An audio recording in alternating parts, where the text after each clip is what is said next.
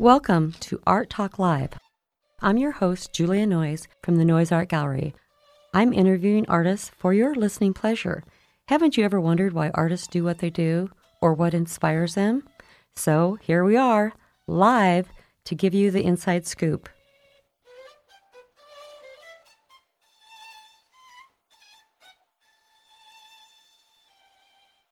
Hello, this is a great day on Art Talk Live. Lynette Fast in the studio at kzum.org/Art Talk Live in the studio with the director of the Lincoln Parks and Recreation, Lynn Johnson. Good afternoon, Lynette. I'm really glad you could join us. Noyes Art Gallery at 119 South 9th Street has had an amazing partnership for a number of years with the Parks and Rec Department and Party in the Parks, and then also through our sponsors of Emeritus, Great Western Bank, and Hulse Culligan, have put on this year is number 7, Art in the Garden experiences at the Sunken Garden, and we're so happy to have that collaboration.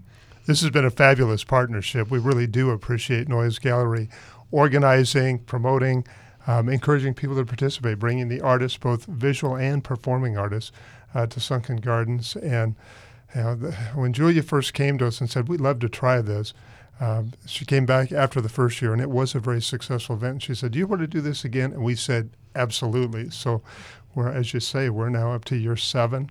And we hope the community will continue to come out and support it. As I remember, the weather's been great the first 6 years. It's worked out. It's been a couple of years, I know, but it's been beautiful, and the event has been well attended, and it's a great showcase for local artists, and also a wonderful showcase for one of Lincoln's gems, Sunken Gardens. Ooh, what a gem. And this year's theme is Moon River. It is. So when people get down there, they'll see lots of whites and blues and purples and a little bit of yellow here and there. But yeah, every year the staff who design Sunken Gardens, they start from scratch every year, and they will develop a brand new design, and they have a theme every year. And as you said, this year's theme is Moon River. Thank you. Well, September 14th, that's usually a pretty good time of year for us to be down in the garden. Like you said, the weather is generally pretty nice. There were tons of hummingbirds around last year.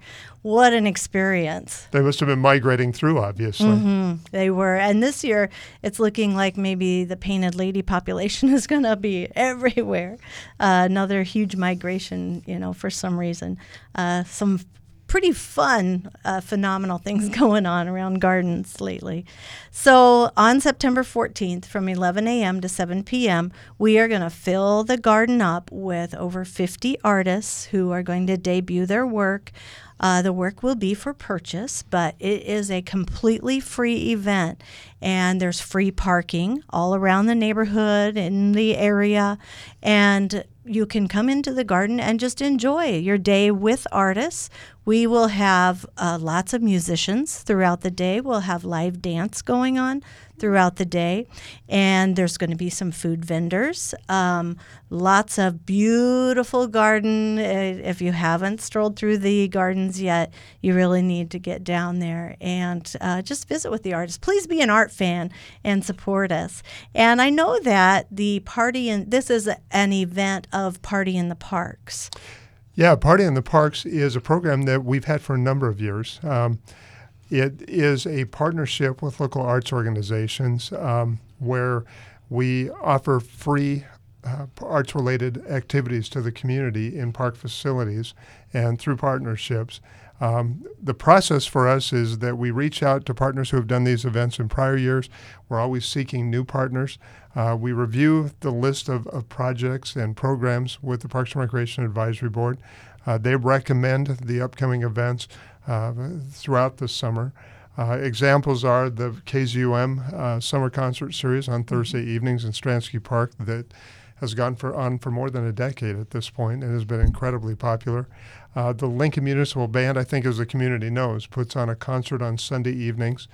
They start in early July. They run 7 Sundays through the summer. So I think we're coming up to probably getting close to the last few of those this year. And that's been an event that's gone on in Lincoln for more than 100 years at this point. Oh, wow. And so the Flatwater Shakespeare Group for a number of years had Shakespeare performances in the park. So, yeah, if people are interested or if they'd like to talk about the possibility of bringing either a performing arts or visual arts event to a Lincoln Park facility, we'd love to talk with people about that. Wonderful. Well, we have been very fortunate as citizens of Lincoln to have a very strong parks department. And for a long time in our city government, a focus on building our parks and making beautiful spaces for our community has been very important. And our most recent mayor, Mayor Beitler, really pushed a lot. I shouldn't say he pushed. He supported and pulled together a community that built us some beautiful new parks. But the Sunken Gardens is a really old one. We have such a variety of purposes in our gardens. And I know that our new mayor also is a supporter. And I really have to say Lynn Johnson, as the director, is very instrumental in partnering in those government relations and finding community relationships to keep our parks going. What is that role like for you? Yeah, that's a great question because, as you say, Lincoln Parks and Recreation has a long tradition in the community. The first Parks and Recreation Advisory Board, I think they were probably a Parks Board back then, they were formed in 1906, and it was a group of parks enthusiasts, and they wanted to get a quality park system established in Lincoln. They very quickly began organizing and assembling the land that became Antelope Park, so where Sunken Gardens is at and the zoo's at and where Auld Pavilion is at. That was some of the early projects that they worked on. And then really it's been generation by generation that this system has been built, and I know that I and the staff that I have the great privilege to work with feel a significant responsibility to continue that legacy that we have. And we've been blessed to be supported by strong mayors, strong city council members, a strong Parks and Recreation Advisory Board. We partner with the Lincoln Parks Foundation in development, and the community has been incredibly generous for, at least during my experience, the last 20 years of providing charitable dollars to support and develop new park facilities that are free and open to the public and that the entire community gets to enjoy. So it's a significant responsibility, but it's also a great privilege to be involved with such a kind of a storied system that we rank very high nationally as we compare to other systems. So. Mm-hmm. And I know, because I've been voting, there are 2 new park changes in the works right now. We have the Teachers Memorial Fountain that, we're trying to work out what we'll do with that. I still see a lot of beautiful water pouring over the edges, but I understand there's a lot of water pouring inside too. Absolutely. And underground, whatever it is. But and then we have the new park downtown. Tell us a little about where those projects are. Yeah, we've just completed a community survey during the month of July asking people what they think should be the future of the Cascade Teachers Fountain or that site.